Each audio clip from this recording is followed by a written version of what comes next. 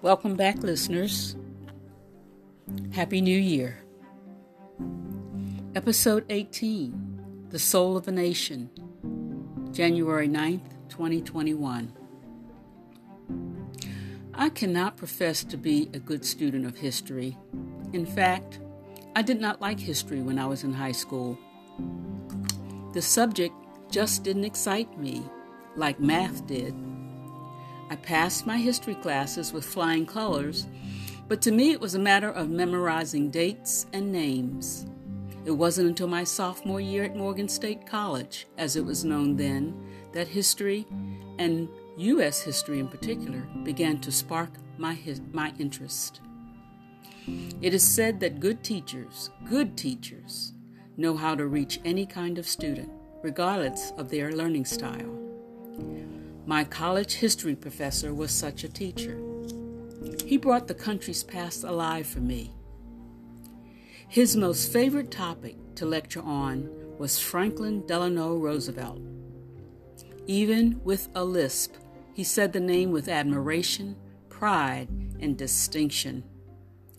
Initially, I paid attention solely because of name recognition.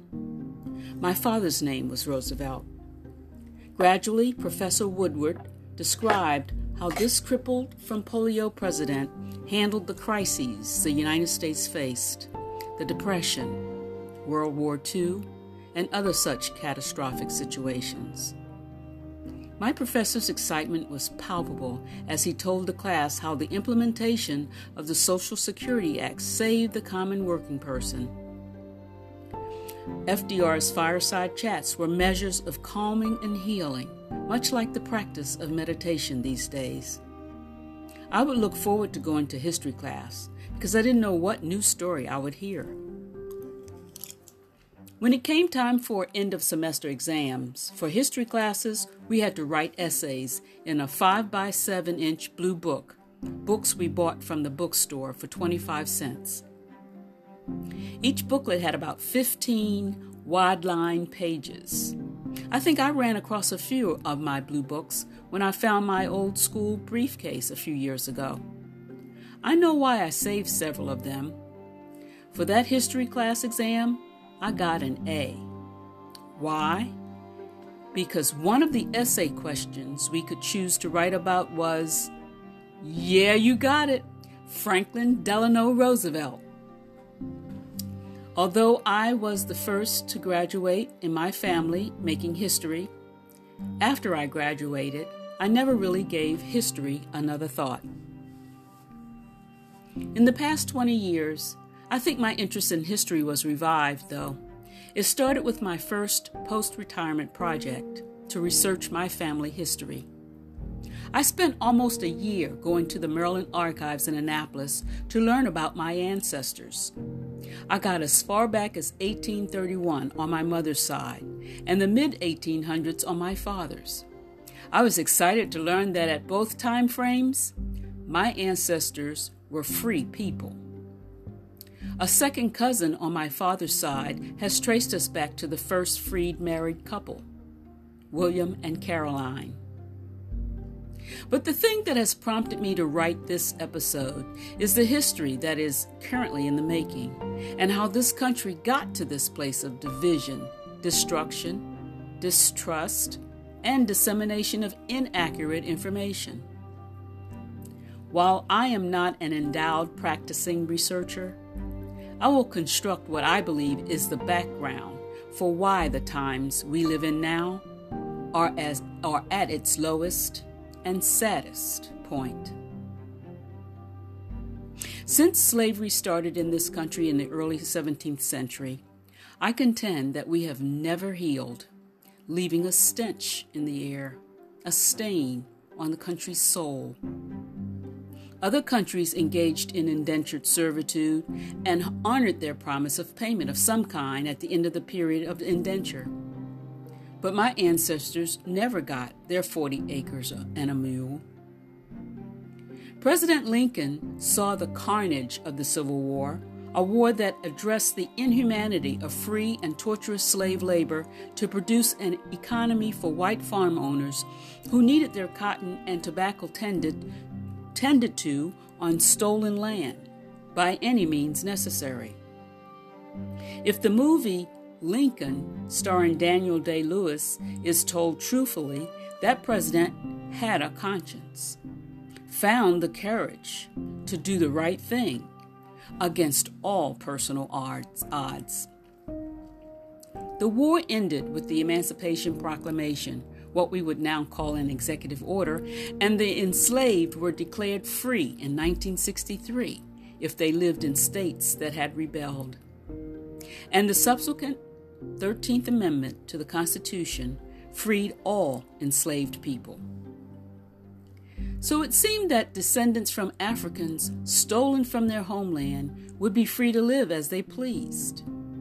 Except a band of masked white men, much like the ones formed to capture runaway slaves, continued with the idea to capture and imprison freedmen as they looked for jobs. The captured were made to work the stolen land as a form of punishment. However, productivity to restore the nation after the war had begun, created a Reconstruction period that allowed the freedmen and women to thrive. There were several states in the South that even had black representation in the legislature. But in 1876, those who never accepted the idea that former slaves should be free to live as they please revolted by voting in President Rutherford B. Hayes, who ended Reconstruction. Any progress gained had been lost. People of color, we were actually called colored, were made to live separately in a country called the United States of America. There was separate and unequal everything. Signage said so, especially in the South. The Jim Crow era is the name given to this period. Jim Crow, a minstrel, was the reason they named it Jim Crow. White people simply could not envision that colored people who previously worked the stolen land for free were entitled to live good or near them, especially if they did good or better than them. The Ku Klux Klan punished them for doing so. The lynchings happened at will if a white person was angered for any reason by something a colored person did or didn't do, or some other white person said they did or didn't do. They had their children watch these punishments so they would know what to do when they became adults. There were a few notable white people who saw and felt it necessary to preserve colored people's cultural richness. They sponsored or promoted them through the arts. Thus came the Harlem Renaissance era. But even during this period of artistic acknowledgement, there was division infused in the colored community. Zora Neale Hurston wrote stories to preserve the authenticity and language of colored people as they tried to survive in a country that left them high and dry. Lots of debates ensued with Zora and Langston Hughes, whose poetry was written with the intent to uplift. Around the turn of the 20th century, W.E.B. Du Bois sparred with Booker T. Washington about the manner in which to educate former enslaved people. Get a college degree or teach them a trade. Yet colored people tenaciously and separately lived as best they could regardless of their degree or trade. The menial jobs were plentiful, but they did not pay well. People from the South left farms to migrate up north when factories used their labor for minimum wages. Eventually, they got really sick and tired of being sick and tired, and when Rosa Parks said she would not give up her seat on a bus after a long day of working, another era was born, the Civil Rights era. Prominent Southern officials like Bull Connor and George Wallace felt emboldened and announced their hatred of the idea that Negroes, as we were called then, could live like white people. How dare them? Martin Luther King Jr. led marches, held meetings with dignitaries, even got President Lyndon Johnson to sign a couple of bills, one to give Negroes the right to vote, though the 14th Amendment had already said so, and the other that gave them the ability to live and work wherever they could. Progress, right?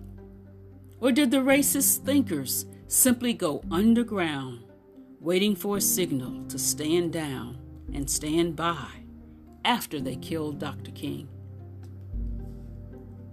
Once Negroes recovered from the death of Dr. King, it was cool to be black in America. We wore our hair naturally because we no longer needed to straighten our hair to look white, easing the discomfort white people felt if we honored our heritage or reminded them how we looked when they stole us. Fortune 500 companies hired us. We bought homes in the suburbs, and our children went to college, even at predominantly white colleges and universities. We thrived and made progress athletically as well as capitalistically. In the early 90s, technology began to expand in ways we couldn't even see. The internet allowed people to communicate in nanoseconds. Information, good and fake, could be shared around the world with just a click of the computer keyboard. Social media became a good platform, and it was used by a skinny black man with a funny name to not only become senator for Illinois, but president of the United States. Oh my God! We who are now called African Americans were overjoyed with pride. We certainly had overcome, right? It was a post-racial era, yeah? But it seemed the undercurrent of the newest generation of former cotton and tobacco farmers was incensed at having a black man, a true African American, run the country they claimed to have built. The nerve of it all. And thus, I believe, was born the makings of the Trump era. Ta-Nehisi Coates, a native Baltimorean who writes for the Atlantic magazine and who has written several great nonfiction books, said in an interview about his book, 8 Years When We Were in Power, that if we hadn't had an Obama, we wouldn't have gotten a Trump. The rhetoric that started by this golden-haired white man began with questioning Obama's birthright to run. People listened intently and believed it. Fake news had begun. A tea party stirred the cauldron, and the ground began to rumble and shift as if the roots of a racist tree was silently about to break ground. It seemed to me that the egregious treatment of black men escalated during Obama's presidency, especially with the success of his being re-elected. The audacity of a second term. Some incidents got national attention. Baltimore erupted in 2014 when Freddie Gray entered a paddy wagon alive and exited on a stretcher bound for the morgue. Errol Garner was choked to death because 5 or 6 cops wanted to stop him from selling loose cigarettes on New York City streets. A 14-year-old boy was playing with a toy gun in a park and was shot to death because of a call to the police. Another young boy was walking home at night after buying Skittles and was shot for trespassing by a neighborhood watchman, and he wasn't even a policeman. I don't have the space, time, or voice to cite the rest of the people who were killed, at least the ones I know about. And just like the lynchings, impunity reigned. I looked up the definition, and Webster says, impunity, exemption from punishment or freedom from the injurious consequences of an action. To paraphrase another quote from Ta-Nehisi, to be white in America is to self-deputize. I say, shades of the KKK or what? I may not be 100% accurate when I say not one white person involved in the shootings I mentioned, or the ones I haven't, has been punished for their action. Nor has the current president, about to leave his White House in less than 2 weeks, offered any concern or condolences. How he got to this highest position in the home of the free and brave is mesmerizing. I traveled to Australia in 2016, a week before the presidential election. When Australians I met realized I was from the United States, they would say immediately in a horrified tone, "How can you let a reality show host become president?" I couldn't answer them then, but now I can. Because of Obama, perhaps that's why. Trump beat Hillary Clinton in 2016 with electoral votes, and for his second run for president, 74 million people voted for him, despite his reality show background, despite his blatant sexism, racism, and lack of empathy for people who have died because he failed to address the severity of a virus that has led to a pandemic the world has never seen. Despite his jealousy of following the stellar job done by a black man as president, despite his disrespect for people with disabilities or those who were imprisoned while defending the country he is leading, despite his lack of complicity with producing personal tax information, despite his spread of false information like a dollop of Miracle Whip heaped onto a huge turkey sandwich. No matter what he says, does, or doesn't do, no matter what he said, did, or didn't do, there is no punishment.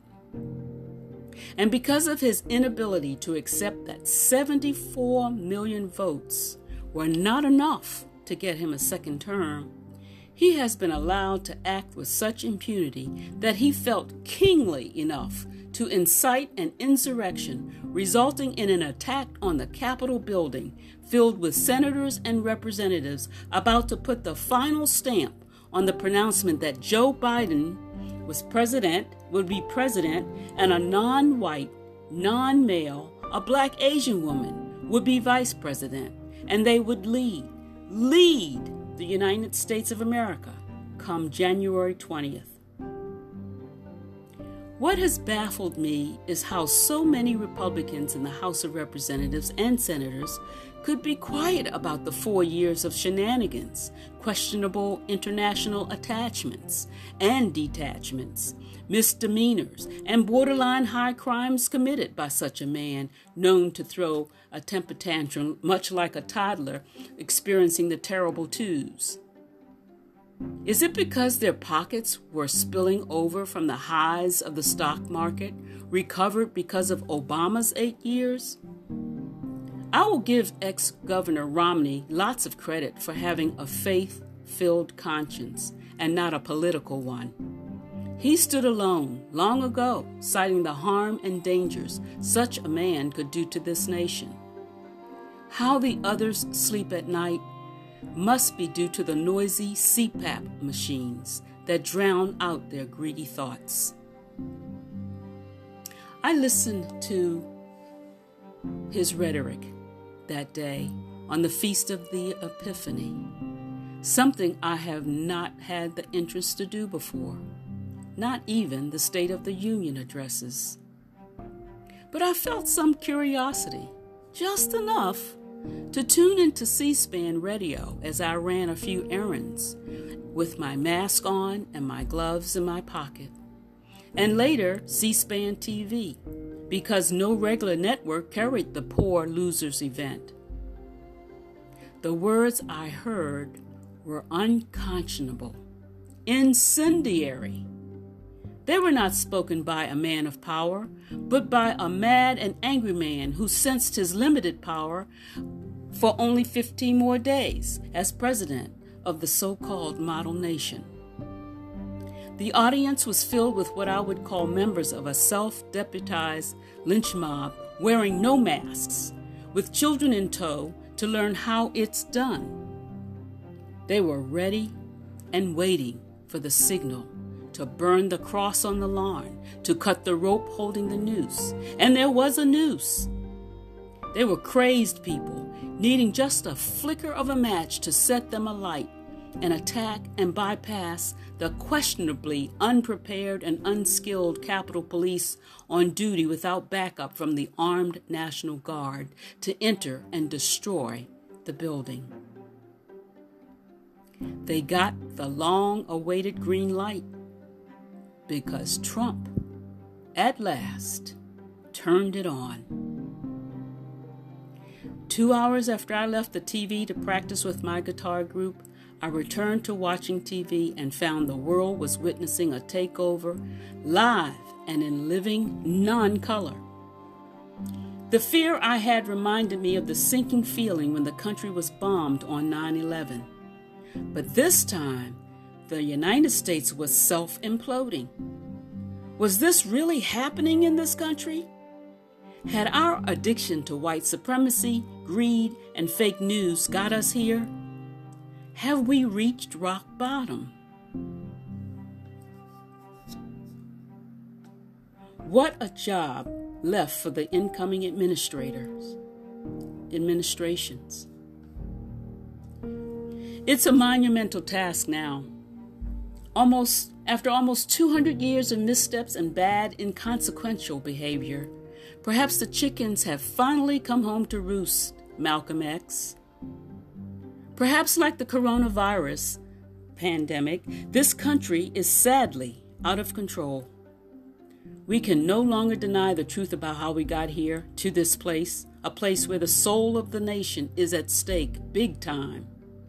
It may be impossible to drive underground once more that ugly, ignorant, entitled, hate-filled, resentment-fueling the notion that this is a white country and only white people can make the rules and rule it, no matter the qualifications.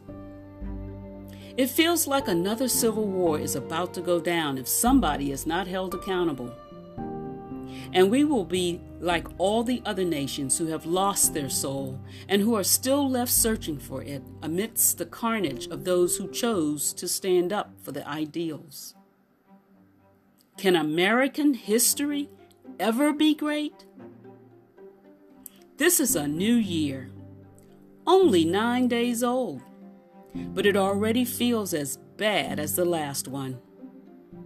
Let's pray for better things to come in 2021. Till next time.